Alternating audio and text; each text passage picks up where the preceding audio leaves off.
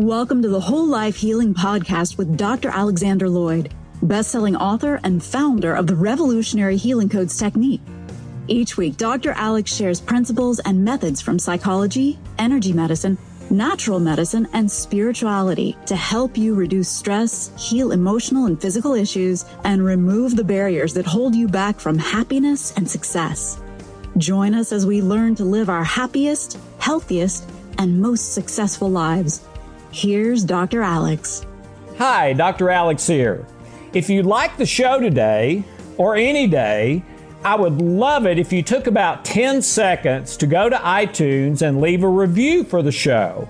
I've been doing this for about 14 years now, and I spend hundreds of hours every year in preparation and recording the show.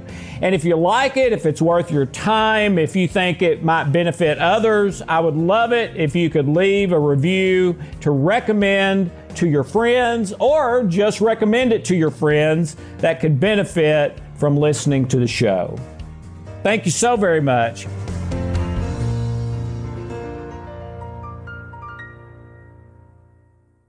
Since we are going to be talking about issues of health and well-being, we wanted to make sure that you understand that this information is not intended to cure or heal anything. Everything in the presentations is the opinion of Alex Lloyd. You should always check with a licensed healthcare provider about any specific health concern you may have.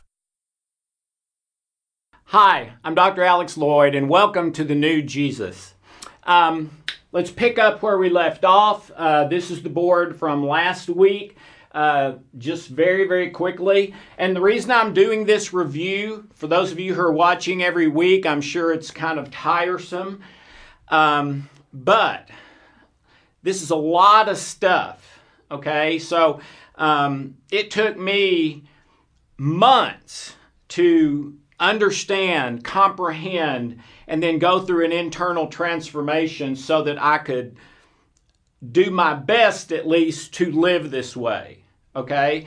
It didn't take me a day or a week or even a month. It took months and months and months of discipling one-on-one with my mentor, study and prayer on my own, and then 6 months of night terrors and night sweats as I was being transformed internally. Okay? This stuff is not easy necessarily to understand because most of us are so programmed the other way and programmed based on the way nature works, which is stimulus response, reap what you sow, law of attraction, karma, do good, do bad, get bad. All right? That's the way everything else works. So it's natural that we would think that's the way we work. And it is in the flesh.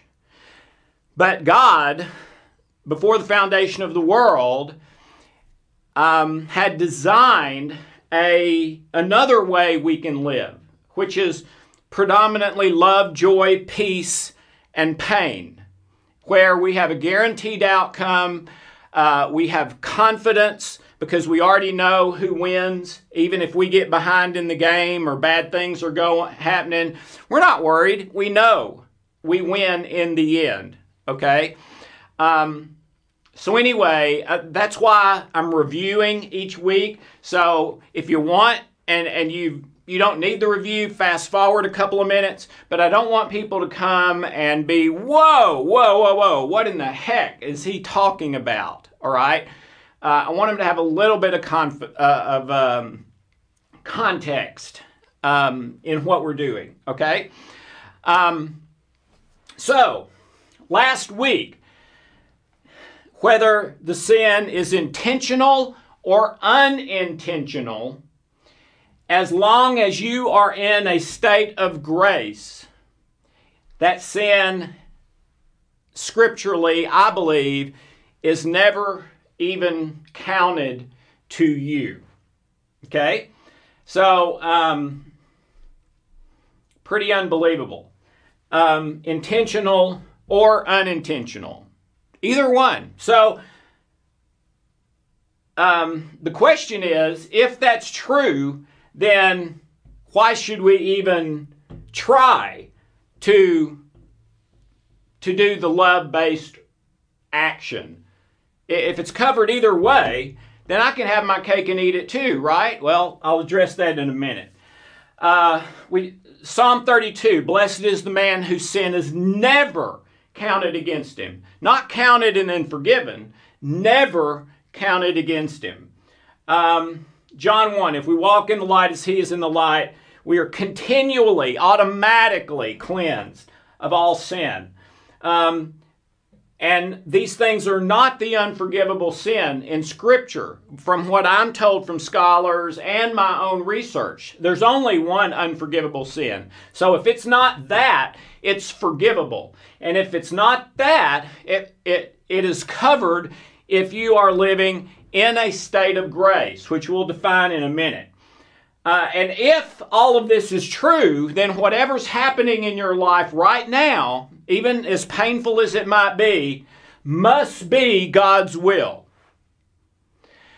Don't understand it, mad about it. I mean, sure, I understand all of that, and I've experienced that and still do. But God says He will make everything work out for good for you, that He will take what Satan meant for harm and turn it to good. Okay? The Corinthian church, God said, it's not about what you do or don't do, it's about loving each other. So, be circumcised or don't. Observe the holy days or don't. Eat meat sacrificed to idols or don't. Do whatever you want. But you have to love each other. That is what's critical. That's what's important. Jesus was asked the same question. Is there a most important command? He said, absolutely. Love one another, love God. And if you've done that, Jesus said, you've kept the whole law. Against such there is no law. All right? It's the law of love. Okay? Romans 1 talks about a person who dies without ever hearing the gospel, hypothetically. And it says they will be judged by how they obeyed the law that is written on their heart, which is their conscience.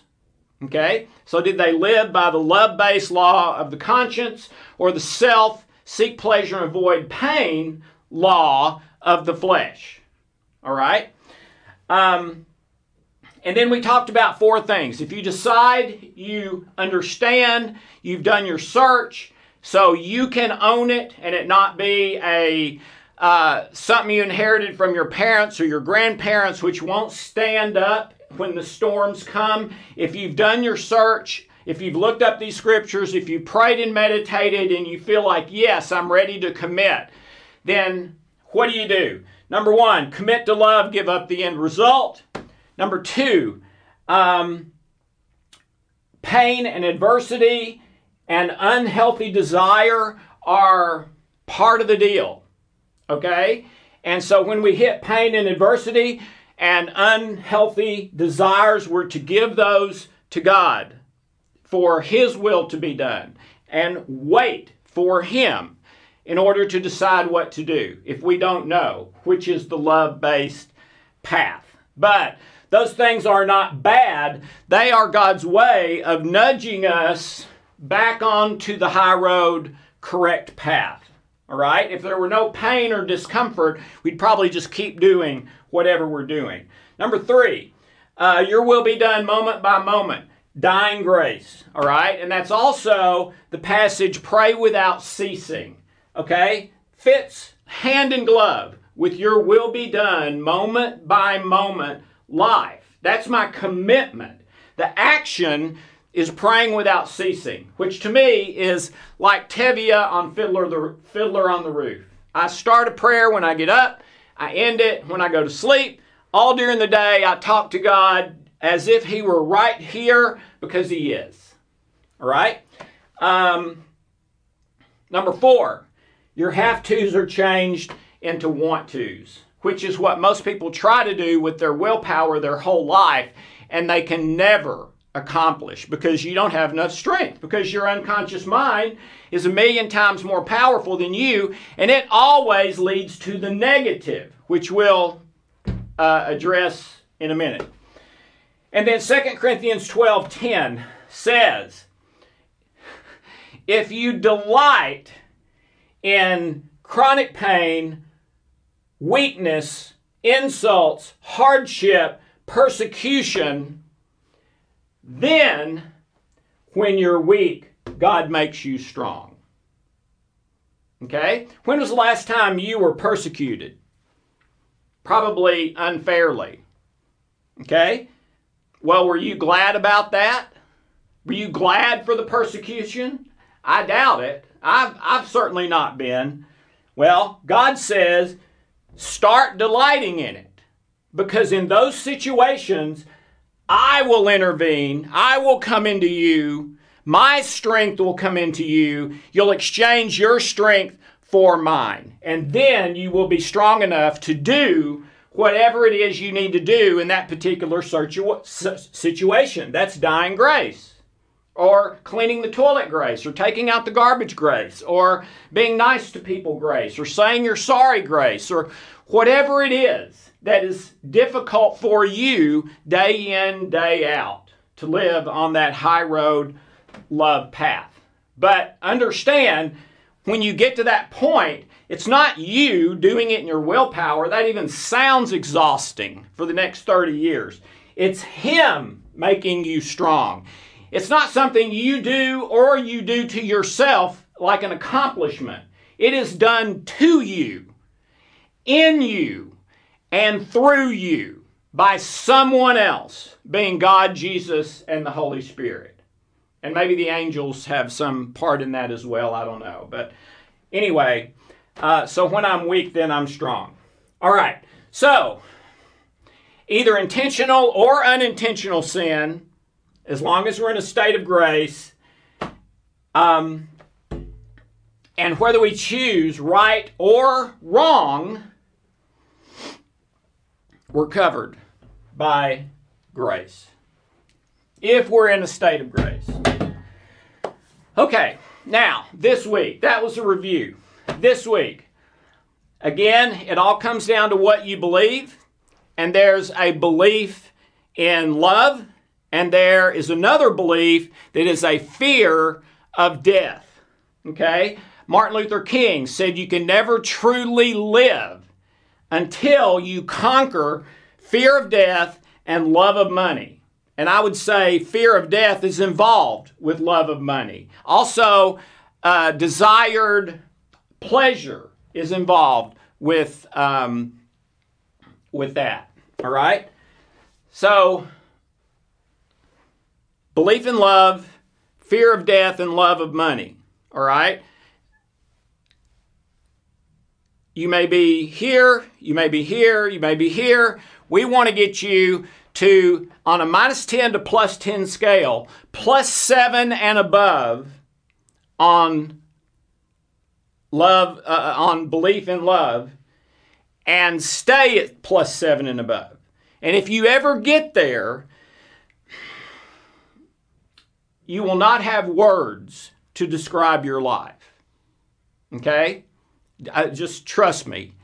You will not have, words will not do an adequate job to describe your life and how good it is. If and when you get to that point, +7 and above, belief in love and right standing with God through Jesus. All right. Okay, so here's the question. If, whether the sin is intentional or unintentional, it's covered and I'm forgiven, or it's never even written under my name, then why in the world should I be concerned about not sinning? Okay? Well, let me read you the text on that one, because I think this is really important. And I almost never do this, read a lot, but this one's so critical that I need to. Okay, so here we go. What shall we say then? Shall we go on sinning so that grace may increase? By no means. We died to sin. How can we live it any longer? Or don't you know that all who were baptized into Jesus were baptized into his death? We were therefore buried with him through baptism into death, in order that just as Christ was raised from the dead through the glory of the Father, we too may have a new life. Starting today, starting tomorrow, at any time, if we will repent, confess, commit to God, that we may have a new life. If we have been united with him like this in his death, we will certainly also be united with him in his resurrection. For we know that our old self, that's the flesh, seek pleasure, avoid pain, was crucified with him, so that the body of sin, which is my fleshly body, may be done away with, that we should no longer be slaves to sin. You ever felt that way, man? I felt that way 10,000 times in my life when I was determined I was not going to lust again, and then I did. When I was determined I was not going to lie again, and then I did. When I was determined I was not going to be unkind to people. When I was determined that I was going to go help this person that needed help. On and on and on and on and on. And it's like something grabs hold of me, pulls me under the water or into a grave or whatever. And it's like I'm right back there doing what I don't want to do and not doing what I do want to do. That sounds like a slave, right? Well, it's exactly what it said. Anyone who has died has been freed from sin. Now, if we died with Christ, we believe that we also live with him, for we know that since Christ was raised from the dead, he cannot die again. Death no longer has mastery over him. The death he died to sin once and for all. That means your sin too. But the life he lives in God. Almost done. In the same way, count yourself dead to sin. Now that's an interesting phraseology, okay? Count yourself dead to sin. It doesn't say you will feel dead to sin or you will think dead to sin. It says count yourself dead to sin. That's the same word used in Galatians 1 where it says, count it as joy when all these bad things happen to you, because you know that over time they're going to result in your maturity and the best version of yourself. The exact same word. So we're to count it as joy when painful things happen. He knows we won't necessarily feel or think joy. I mean, that's almost impossible in some situations. But he says, count it as joy. Count it that you are dead to sin, even if you don't feel it. You may feel it later, and I believe you will. Okay, therefore, do not let sin reign in your mortal body so that you obey its evil desires. Do not offer the parts of your body to sin as instruments of wickedness, but rather offer yourselves to God as those who have been brought from death to life, and offer the parts of your body to him as instruments of righteousness. For sin shall not be your master, because you are not under law, you are under grace. Wow. Okay. Then, what shall we say then? Because we are not under law, but grace, by no means. Don't you know that when you offer yourselves to someone to obey him as slaves, you are slaves to the one whom you obey? Whether you are slaves to sin, which leads to death, or to obedience, which leads to righteousness. But thanks be to God that though you used to be slaves again, you wholeheartedly obeyed the form of teaching to which you are now entrusted. What was the form of teaching? Grace, as opposed to law. Okay? You have been set free from sin and have become slaves to righteousness. I put this in human terms. Because you are weak in your natural selves, just as you used to offer the parts of your body in slavery to impurity and to ever-increasing wickedness, so now offer them in slavery to righteousness leading to holiness. When you were slaves to sin, you were free from the control of righteousness. What benefit do you reap at that time from the things you're now ashamed of? And the answer is none. You got no benefit from that stuff unless you let God, Genesis 50, turn it into good what Satan had meant for harm. But now that you've been set free from sin and have become slaves to God, the benefit you reap leads to holiness and results in eternal life. For the wages of sin is death, but the gift of God is eternal life in Christ Jesus. That's Romans 6. Okay, so should we intentionally sin more? Because whether it's intentional or unintentional, it's forgiven.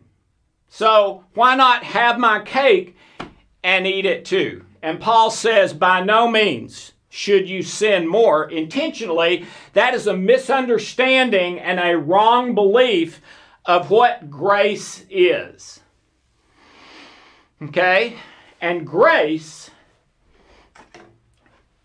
well, let's define grace. State of grace, the definition, a condition free from sin. Okay, so how do you accomplish that? It's very simple. I think many of you have probably seen it many times on television or at church or at a meeting or something. I think there's two parts. One is a profession of what you believe. When Jesus raised Lazarus from the dead, he asked Martha twice, "You will see the glory of God this day if you believe." Do you believe? Okay, so the first part, as far as how do I get into a state of grace if I'm not now, is, Father, I am so sorry for my sins. I ask that you please forgive me in Jesus' name. Jesus, I ask that you come into my heart and I profess you as my Lord and Savior. Period. Okay? That's the first part. I believe the second part is committing to that for life and the action step of being committed to the high road to a belief in love and the present moment in love, giving up the end result to God, whatever comes. All right? And I'm doing that all in, nothing held back, no plan B, no safety net, forever, no matter what. I'm fully committed. So, let's say you have just committed a sin, an intentional sin. Okay? Are you lost now because of that sin? Or are you still saved? Well, to me, there's two questions. Can you still say and mean it with your heart and mind, Jesus is my Lord and Savior? That's number one. Can you say, I'm still committed to God and His will for my life long term? Okay? I believe if you can truthfully, from your heart and mind, say those two things, you are in a state of grace. And it is very possible to be in a state of grace before you intentionally sin, while you intentionally sin, and after you intentionally sin. I believe, according to Scripture. Okay, my father lived to be 78. Lived a pretty good life. But one of the most tragic things to me is that the last couple of years of his life, he was sick with cardiovascular issues, among some other things. And there came a time as my dad got closer to death that he became absolutely terrified, to the point of sometimes being scared to go to sleep, afraid that this will be it and he wouldn't wake up and he would be dead. Well, was he scared of death? Is that what he was scared of? No. He was scared of hell. All right? He wasn't afraid to die. I think he was ready to die. But my father's belief, which I believe was still an old law belief that does not include a state of grace, okay? He believed, my father, that if he had one stray, sinful thought, even if he didn't act on it, and died before he was able to really quickly say, Father, please forgive me for that sin. If he died that quick and didn't have, 3 seconds to repent and confess of that sin, he believed he would go to hell. So he believed there was a situation at the end of his life that he could have no control over that would damn him to hell, even though he would say with his hand on the Bible, Jesus is my Lord and Savior, and I'm committed long term, even though I'll mess it up a lot, to His will for my life, whatever that is. All right? He would have said that. He did say that. All right? But he believed if he had that one stray thing that to me may not even be a sin at all, a thought that he hadn't even had a chance to act on yet. All right? Well, I believe he was absolutely wrong. I believe that sin would be that he was in a state of grace because of what he believed, and it's all about what you believe, and that if he did have that stray thought, it wasn't even written under his name as we're talking about, because he was in a state of grace, he was forgiven. And that is true of you as well. Okay. So, by no means, if that's what you're doing, you don't understand grace and the price that God paid for it, which was enormous love for you, that allowed him to go through the most painful thing he could ever go through, watching his son tortured and mistreated and killed, and Jesus to go through maybe the most painful thing he could go through. All right? I mean, I wouldn't do that lightly. Would you? And I don't believe God did it lightly. Why did he do it? Because he loves you and wants to be in loving relationship with you, and then out of that, bless you in every way you can be blessed, and eventually to spend 100 million billion years in Shangri-La, and you will have just been getting started. Okay? That's what he wants and has paid for and prepared before you were ever born for you. All right. 1 Peter 5:8 says that Satan is roaming around like a roaring lion, seeking whom he may devour. So, stay in balance. What does stay in balance mean? Physical, mental, spiritual. Okay?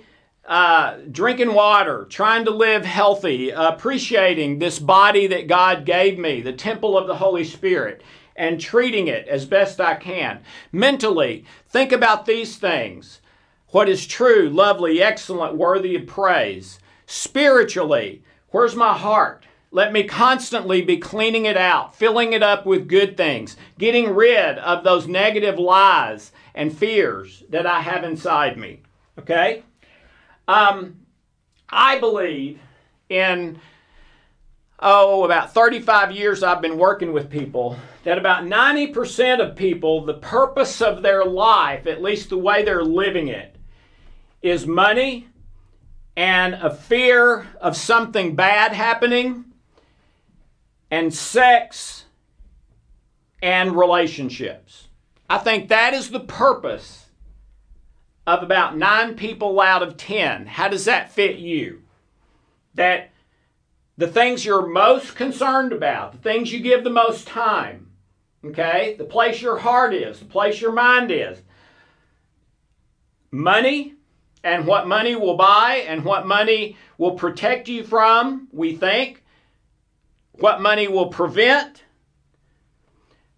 The fear of something bad, which plays directly into money, buying the bad thing not happening. I'm going to purchase not having that bad thing in my life. I'm going to purchase having that thing that I think is good in my life. Free time, a big house, a boat, jewelry, whatever it is. Sex for men and women, it's a natural desire, one of the strongest we have. The most powerful experience, physically based, I believe, we can have on planet Earth is an orgasm. It's the most powerful experience we can have. Well, guess what? There's a reason for that. And there's a healthy way for that to be expressed and an unhealthy way. We're supposed to choose the healthy way. Does God know that we'll mess up and probably do the unhealthy one too? Yeah, of course He does. Jesus wouldn't have died if I could do it myself. Okay, and then the last one is relationships, and that doesn't necessarily mean a love relationship. It can, but to me, if this is your purpose, if your purpose is primarily money, fear of bad stuff, and sex, then the relationship stuff is going to be, yeah, I'll be kind to you, I'll do things for you, we'll have this arrangement as long as you don't start messing up my purpose. As long as you don't start messing up my money. As long as you don't start causing bad things to happen to me that I don't want to happen to me, which, by the way, you might be able to directly affect, because sex, real sex, takes 2 people, all right? But this relationship with this purpose is typically for me. For me to get what I want, stay away from what I don't want. As long as you help me with that or don't hurt me in that, then yeah, I'll be kind and speak nice, and we'll go to do roller coasters and movies and out to eat and all kinds of stuff, and I'll seem like a terrific guy as long as I'm getting my way. But when I start not getting my way in the relationship, all bets are off. How do I know if I'm treating relationships that way? If I experience something in the anger family when something happens in a relationship that I didn't want to happen. Anger, irritation, frustration, resentment, bitterness, overwhelmed. If you experience any of those, then chances are you're on this purpose line and focused on money, fear of bad things, sex, and relationships that benefit you and don't mess you up in your own thinking and feeling, which is largely seek pleasure and avoid pain. All right. John 12:25 is a fascinating passage. Those who love their life will lose it on this earth. Those who love their life on this earth will lose it. And those who hate their life will have it saved eternally. Well, what in the world is that talking about? Loving your life means your focus is on seek pleasure and avoid pain. Okay? Why? Because nobody loves lots of pain. You can count it as joy maybe, but you don't love it. You don't even like it. All right? So, on the other hand, if you hate your life, this isn't my real life. My real life is yet to come. That's what C.S. Lewis says. Until death, the real thing hadn't even started. This is just all preliminaries. Okay? So, in a way, you might not ever say it this way, I hate my life, but that's kind of what it means. If I'm like, man, this life sure is painful, I would just as soon get on to the real thing, where there's no tears, no sorrow, no night, everything's wonderful, no pain, okay? So, which of those are you? You love your life? Or are you saying, okay, this life, yeah, I'll have some love, joy, and peace, but I'm also going to have, all through my life, pain and things I didn't want and not getting things I did want. And, you know, if I had my way, I would rather get what I want. I would rather not have the pain. I believe that's what hating your life here kind of encompasses. And if that's where you are, your life will be saved eternally.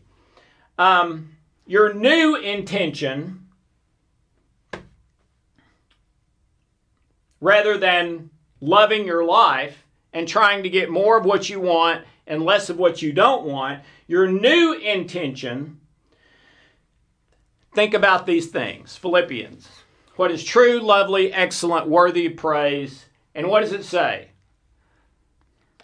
And the peace of God, which passes all understanding, will guard your hearts and minds in Christ Jesus. And that was one of our diagnostics, one of our 11 diagnostics on our -10 to +10 line that represents our internal heart and mind was peace.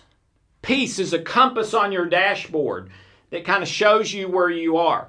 Well, God says your new intention, if you want to live this life in a state of grace, is think about these things. Not the toys you want, the pleasure you want, the negative stuff you're trying to keep back. No, don't think about that. That's all fear-based stuff. Think about that. An important point here, your unconscious naturally leans to the negative. Okay? All the time. It naturally leans to the negative. All right?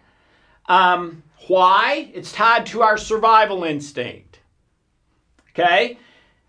It leans to the negative unless you get to a point where you choose God and Jesus. I commit to you, Jesus is my Lord and Savior. I believe Jesus is the Christ, the Son of the living God. And I commit to your plan for my life long term, no matter what that is, whether it brings pain or pleasure. And I'm all in forever, no matter what. Your unconscious leans to the negative unless you choose love like that and really mean it from your heart. Okay? And if you do that, then that has a direct effect on your purpose. And your purpose will then change from money, fear, bad stuff, sex, and relationships to benefit you. It will naturally change to, Father, your will be done. Your will be done moment by moment, and pray without ceasing, and enjoying adversity. And when it hits, I turn to you, I give it to you. Father, I'd be delighted to obey you in this. And I ask that the life of Jesus become forefront in my life, and he lead and guide me, and the life of Jesus manifest in my physical body. And then, whatever I do, not sin or sin, intentionally sin or unintentionally sin, doesn't matter. I'm in a state of grace. As long as I'm in a state of grace, I'm committed, I can say, honestly, from the heart, Jesus is my Lord and Savior. Jesus is the Christ, the Son of the living God. Okay? All right. 2 Corinthians 5:17. In Christ, the old has gone, and we are a new creation. Okay? Once you're committed, once you're right with God, once you believe Jesus is the Christ, the Son of the living God, Jesus is your Lord and Savior, and you're committed to God's plan for your life, in Christ, the old has gone, and you are a new creation, and you are the righteousness of Christ. 2 Corinthians 5, verse 21. You have the righteousness of Christ. What does that mean, righteousness? It means God hits his gavel and says, you are right. Right about what? Right about sin. Whether you did the right thing, whether you intentionally sin, or whether you unintentionally sin,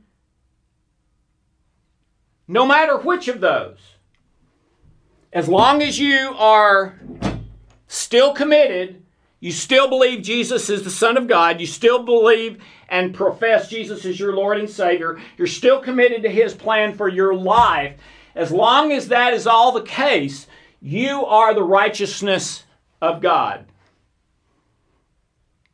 You have the righteousness of God through Jesus. So God says, no matter whether you got it right or wrong, God says you're right. So he turns it to good if it's negative, Genesis 50. Okay? Your sin is never counted against you. It is not you that did it, Romans 7, in God's eyes, through his miracle plan of love, which is grace. All right. So, number one, repent, which means I'm going to do my best not to do it again. Why? Because Paul said on the deal of it doesn't matter if it's intentional or unintentional, you're still covered because you're in a state of grace. So they say, well, should we sin all the more? All right? No. Because you've got to understand what grace is. And grace is him paying my price. It is the ultimate act of love. And if I really truly understand that, it changes my heart. It moves me, and it changes my have-tos into want-tos. And all of a sudden, I'm not having to force myself to be kind. I am kind. I'm not having to force myself to tell the truth. I want to tell the truth. I don't have to force myself to not commit sexual sins, whether in person or on the internet or anything else. I don't want to do it anymore. And he gives me dying grace at dying time, the strength to not do it. Will I ever do it perfectly? No, never, never, never, never, ever. No one will ever do that.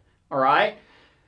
So you're covered by grace as if you've never committed a sin in your life. Completely innocent, like a 2-year-old little kid. All right? But that love now that you have in you and the righteousness of Christ, now the deal is to share it with other people and help other people. Not just, woohoo, I'm going to have a fun life now. Well, you will have a lot better life, but now you have a new job. Share the news. Help others. Love others. Which others? Everyone. Love your enemies. Pray for those who despitefully use you and persecute you, etc. Okay, so repent. Confess. When you repent and confess, every memory, remember your beliefs come from memories. And you can have competing memories. Some that are love-based, some that are fear-based, about the same thing. All right? Well, how do those memories live in you? Do they live in you as flesh and blood and bone and tissue? No, they've cut out every part of the brain and the memories are still there. That's why they started calling them cellular memories. They're in every cell in the energy of that cell. All right? And energy is represented as a frequency, a color, and a wavelength. It's called a sine wave. Okay? And let me demonstrate this really quick. Make sure you guys can see this. You can see the top of it.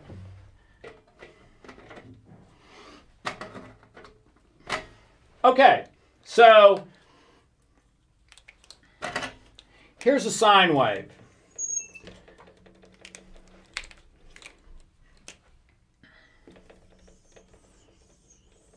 Now, this sine wave has a frequency in hertz, it has a color in the color spectrum, and it has a wavelength, all right? And scientists can identify things. Oh, that's a rock. Oh, that's a rose petal.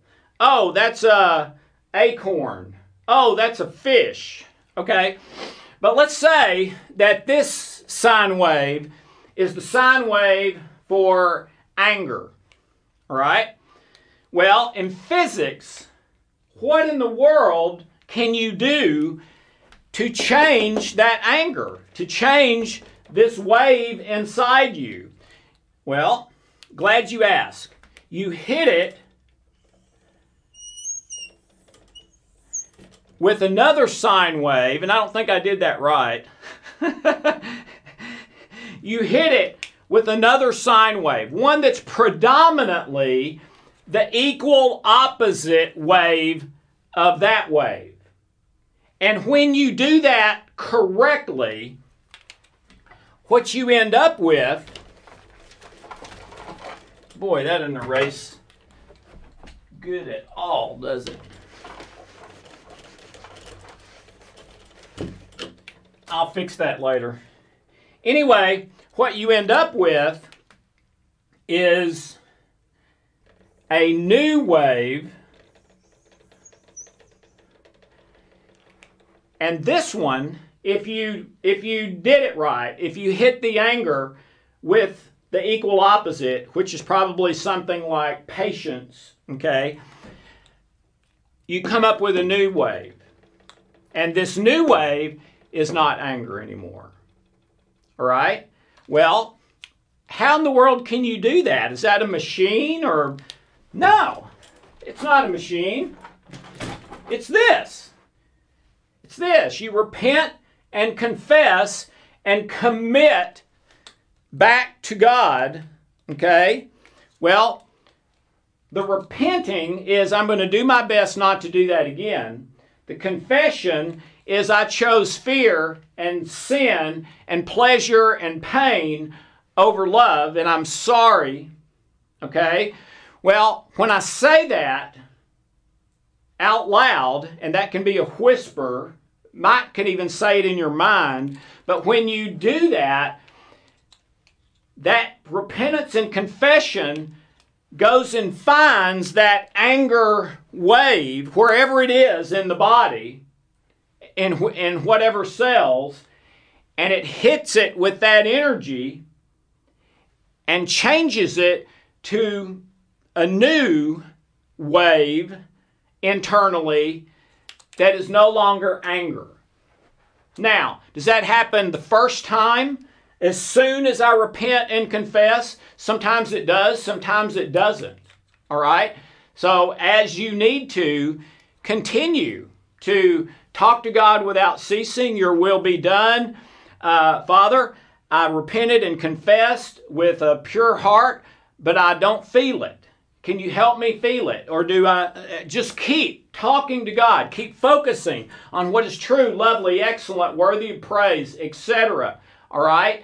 And in time, and it may be the first day, it may be months or years later, and recommit to God, to His plan, to Jesus as Lord and Savior, and a new sine wave will be created inside you that is not sin and fear based. It is love and grace based.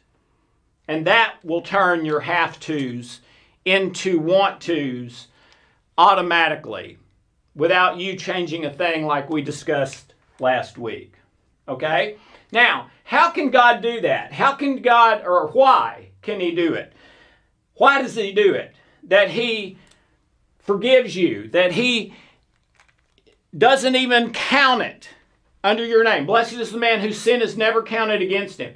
It was not you that did it, says Paul in Romans 7. He takes what Satan meant for harm. Why? Why? Because God, if you remember, God is not bound by time. All right? So, as soon as you commit the sin, God already knows your heart. He knows if you're sorry for it before you ever even have a second to say, I'm sorry. Like, my dad's fear. I believe, even if that happened to my dad, that he's in heaven today, happy as a lark. Why? Because God knew his heart. God knew his heart. And God says that's what He judges, that's what He wants, that's what He looks at. All right? So God is not bound by time, so He looks at your heart. Do you really believe Jesus is the Son of God? Do you really mean that Jesus is your Lord and Savior? And are you really committed to His will for your life long term? Okay? And if you are, He knows your heart. He is not bound by time, so He can forgive that before it's ever even counted under your name. And I believe is exactly what He does, as long as you are living in a state of grace. Okay. The litmus test as to where you are those things. Are you committed to God's plan for your life, even if it means more pain and less pleasure, long term, even if you mess up 20,000 times and 10 times a day? Okay? Do you believe that Jesus is the Son of God? And do you profess Him as your Lord and Savior? That's the litmus test to see where you are. If you can honestly, from your heart, say it and mean it, Jesus is my Lord and Savior, then you are in a state of grace, I believe scripturally, and the sin is not even counted against you. Okay? So, last week we talked about Todd's story, who became a street preacher and loved talking to the prostitutes. Would start with them, did you know that there won't be anyone in hell because of sin? And then the end of it, them believing him and deciding that they want to change their life. But some of them saying to him, but wait a minute, do I have to stop being a prostitute right now, because that's the only way I know how to support my child until I can get transitioned? And Todd's answer was no, you do not have to quit being a prostitute right now. You can take care of your son. Well, how's that possible? How could God forgive them if they're intentionally going to do prostitution again and maybe again and again and again and again? How's that possible? How does that make any sense at all? Because it doesn't matter if it's intentional or not. It doesn't matter if it's intentional or not. Okay? All that matters is can they say and mean it with all their heart and mind, Jesus is my Lord and Savior. I believe He's the Son of God, and I'm committed to God's plan for my life long term. Okay? God knows their heart. He knows, well, they're planning to stop this as soon as they can. They're really doing this out of love for their child. That's the main impetus. Now, if the prostitute said, oh, okay, cool. Well, I'll just accept God and for the rest of my life continue to be a prostitute because it's really good money and I kind of enjoy the sex. No. That's back up to where my board's going crazy here. That goes back to, wait a minute, maybe it's this one. Yeah. So, if grace forgives intentional and unintentional, why in the world would we not just continue to do the sin, have our cake and eat it too? No. That's not the way it works. God knows your heart. Okay? So you can't continue in the same sin long term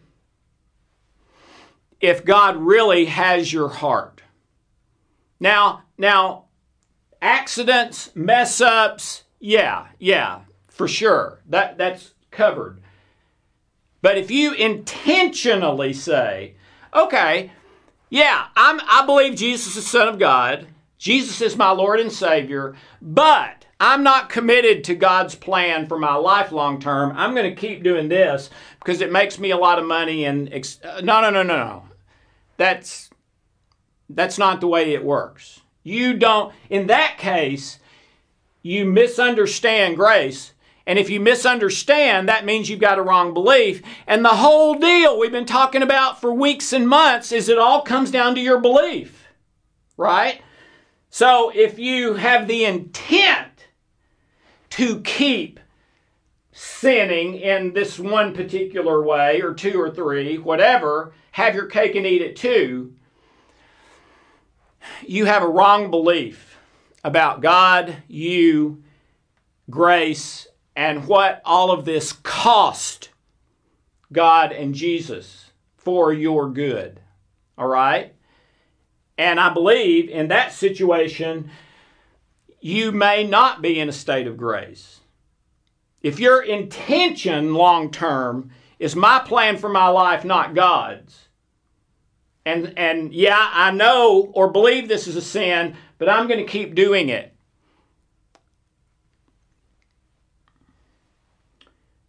I believe you have walked away. So that's how God can forgive. Even if they're still practicing a sin now, their intention is to get out of that. They're doing it in love, not in anger or fear. And as soon as they get to a place where they can stop, they do. Now, if they change their mind down the road and decide to keep doing it, that's another issue, all right? That means they still misunderstand and they have a wrong belief, and maybe that wrong belief takes them out of grace. But I do believe that's kind of an individual thing. Okay. And then 2 Corinthians 4:10, remember, even if I choose wrong, he makes it as if I chose right. Okay? So, whether the sin is intentional or not, as long as I'm right with God through Jesus, I'm covered. I repent and confess, and it creates an energy thing in me that can literally change the anger to patience, or the sadness to joy, or the love of God in me does that. But,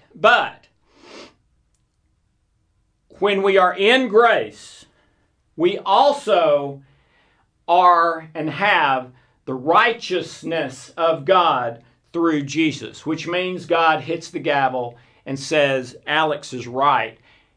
And that's even if I'm wrong. As long as the intent of my heart is for what he wants and believe in Jesus, Jesus Lord and Savior, etc. Okay.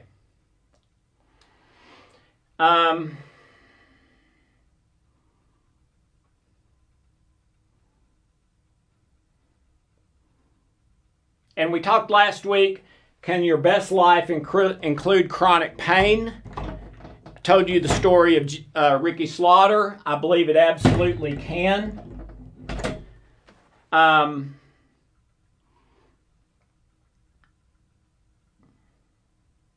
When we mess up, you do need to say, I'm sorry. That saying you're sorry is repenting and confessing is what changes the energy in your heart and mind. Okay? Be transformed by the renewing of your mind and heart in Christ Jesus. Okay? How does that happen? Think about these things. Focus on these things. Talk to God about these things. And the peace of God that passes understanding will guard your hearts and minds in Christ Jesus. Okay.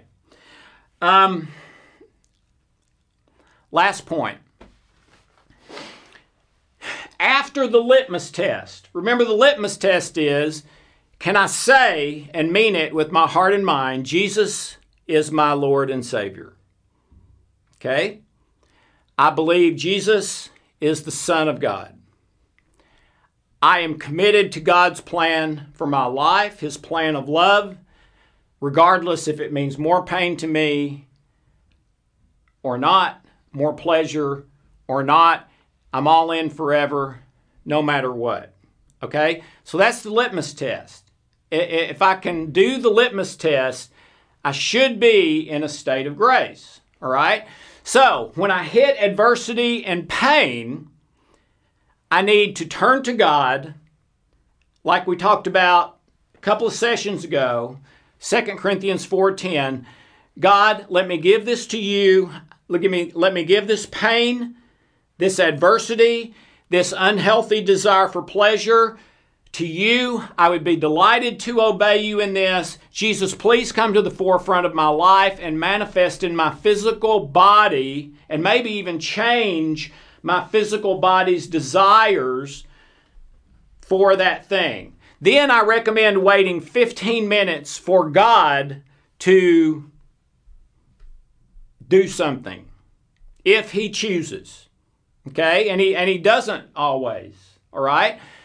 But I'd give God at least 15 minutes to work. And I would continue to say those things. I believe Jesus is the Son of God. Jesus is my Lord and Savior. I'm committed to your plan of love for my life long term, regardless of whether it's really what I think I want or not. Continue those things for those 15 minutes. And what I believe is after that 15 minutes, regardless of whether what you do is a sin or whether what you do was God's will for you in that thing, whatever it was, whichever, God makes it as if you made the right choice. And that sin is never written under your name. You have the righteousness of Christ. Pound the gavel. Alex is right in that situation because Jesus paid for that. So Alex has Jesus's righteousness for this action, even though he chose the wrong one, which was a sin, but that sin was already paid for by Jesus. So Alex doesn't get the sin, he gets the righteousness of Jesus because I'm in a state of grace.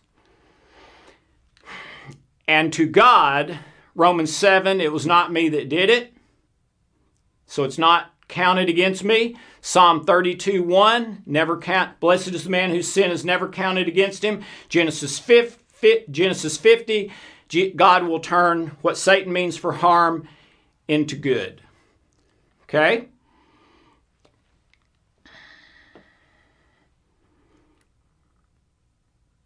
Okay. And then the last one. We all want to be strong, but God says when you're weak, then you're strong. Okay? So God says count it as, when you go through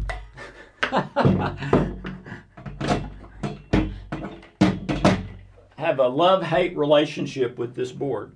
So, when I have weakness, insults, hardship, persecution, delight in those things. Count it as delight when these things happen. And if I do that and give it to God in the moment, turn to Him, God, please take this, He gives me the strength to go through whatever it is and even be the better for the negative thing happening.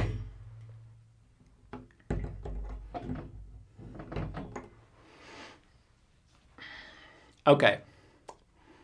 One more thing, and I'm sorry this has gone so long. I apologize. By the way, I don't have this planned out when I start talking. Okay? I've got some ideas, but what I pray all week long is that the Holy Spirit will lead and guide me on the spot if I need to change that or something needs to be added or taken away. And I'm not saying I'm doing that right. I'm sure I'm doing it wrong, but I'm trying. Okay, but that's one reason these are long, is I'm trying to not leave anything out. And I'm trying to come at the same principles from some different angles, because I know from experience that different personalities, different learning styles understand coming from different angles. So I can say something to a client of mine three times in three different ways, and they still don't get it. And then I say it a fourth way, and it's, oh, yeah, wow, yeah, I see that. Well, how come they didn't get it the first three times? It just wasn't their learning style. It wasn't didn't resonate with them, all right? So, anyway, I'm sorry about that. Makes it longer, but this is too important in your life and mine to try to not do it right and with all the information. So, one more thing that I think the Spirit just gave me, maybe. When we're in a state of pain, which is physical pain, emotional pain, a desire for unhealthy pleasures, adversity, that same thing, people persecuting me, making fun of me, cheating me, lying to me, whatever, any of that. When I'm in pain, all of that would be pain.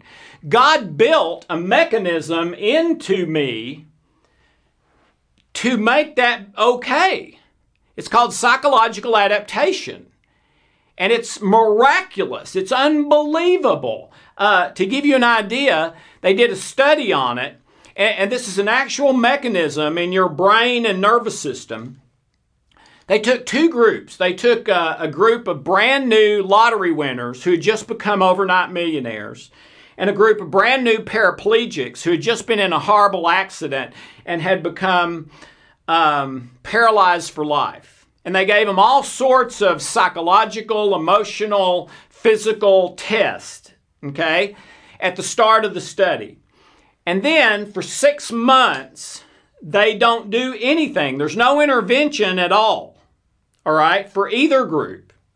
At the end of 6 months, they give them all the same test again, and the results were unbelievable. At the beginning, the lottery winners scored way up here, very, very positive. The paraplegics under the floor, horrible, some of them suicidal, whatever.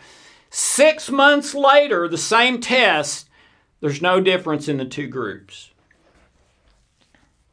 The paraplegics were just as happy with their life, just as positive about their future, just as content as the lottery winners. How is that possible? How is that even possible? It's not in the natural. It's a supernatural, miraculous mechanism that God built into us to make us okay in virtually any and every situation we could ever experience. So how come it's not working in me?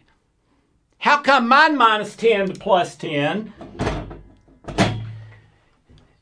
is still over here somewhere, no matter how much I pray or how hard I try?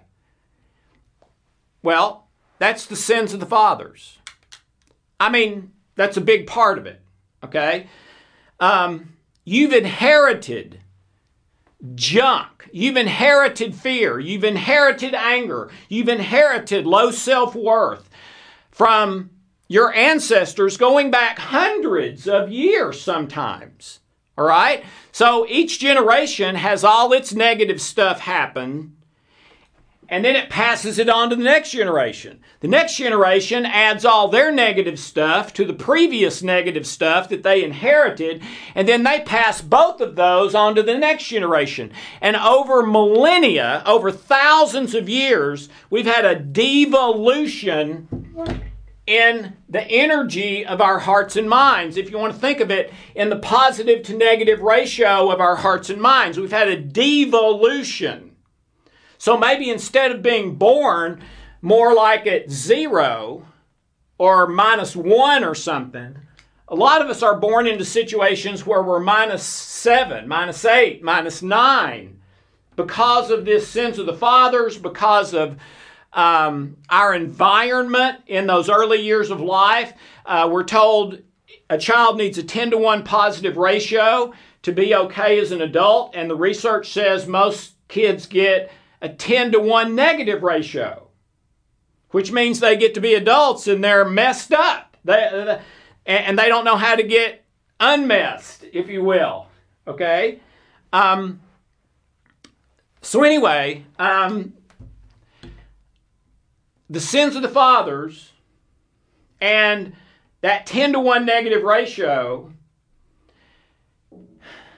get us to a place that is too negative for psychological adaptation to overcome. It just can't do it. It was never intended we were never intended to be that negative. All right? So what do we do then if psychological adaptation's not able to do what God intended it to do? We pray without ceasing. Your will be done moment by moment. Maybe God will just touch me and heal it and change me from -7 to -1 or 2, or maybe even to the positive, and that's my favorite way for it to happen, and I always pray for that. But if God doesn't do that, then I work on it. We do the belief profiling, pray and meditate over that, use the hands-on tool intervention we talked about until those beliefs shift to, my guess is about a -3, where psychological adaptation can grab it and take it over here automatically. And all of a sudden I feel it. I feel it like a whoosh. And all of a sudden I'm lighter and my thoughts and emotions have changed more positively. And well, God built that in. That's supposed to happen. But I was so in negative energy that the mechanism couldn't overcome that. So I, kind of like dipping water out of a sinking boat, I dip out that negative energy a little bit a day, as we're doing. We're talking about how to do that. And then psychological adaptation kicks in, and now I'm much, much better at living that love path than I ever could before, because I just had too much negative junk in me. All right? Okay. So, stop focusing on sin. No one will be in hell because of sin. Sin's been paid for everyone, everywhere. And if you are in a state of grace, sin is not an issue to you, except to know that that's something God does not will for me, and what He does will is what is lovely, excellent, worthy of praise, beautiful, etc. And now, because I got my energy moved over a little bit, I'm able to focus on those things and think about them, where maybe I wasn't before. I just had too much junk. Okay? So stop focusing on the sin. That's been dealt with. It's done. The old man has passed away. Behold, I make all things new. The old man has been crucified with Jesus. The new man is no longer a slave to sin and the law. You are free. It is for freedom's sake that Christ has set you free. How then could you go back under a yoke of bondage? Which is what Paul said to the Galatians. Who has bewitched you into believing another gospel? What was the other gospel? It was works. I've got to do it right. And if I don't, I'm toast. Paul said, who's bewitched you into this other gospel, going back into law? All right? It's not about sin anymore. It's about love, Jesus, the Father, the Holy Spirit, the present moment in love. Your will be done moment by moment. Pray without ceasing. Living in a state of grace. And knowing that I'm in a state of grace. So that means I'm always in a state of also gratitude. Be thankful in all things. Why? Because all things work together for good for you. The guaranteed outcome. Okay. That's it for this week. I hope that gets you stirred up a little. Let me hear from you. And, I keep saying these should get shorter, and they're not. I still believe they'll get shorter, and I apologize for them being long. But again, I don't want to miss anything. And I'm sure I am missing things, but I don't want to. I'm trying not to. So I ask for your grace about the time. Have a wonderful, blessed day.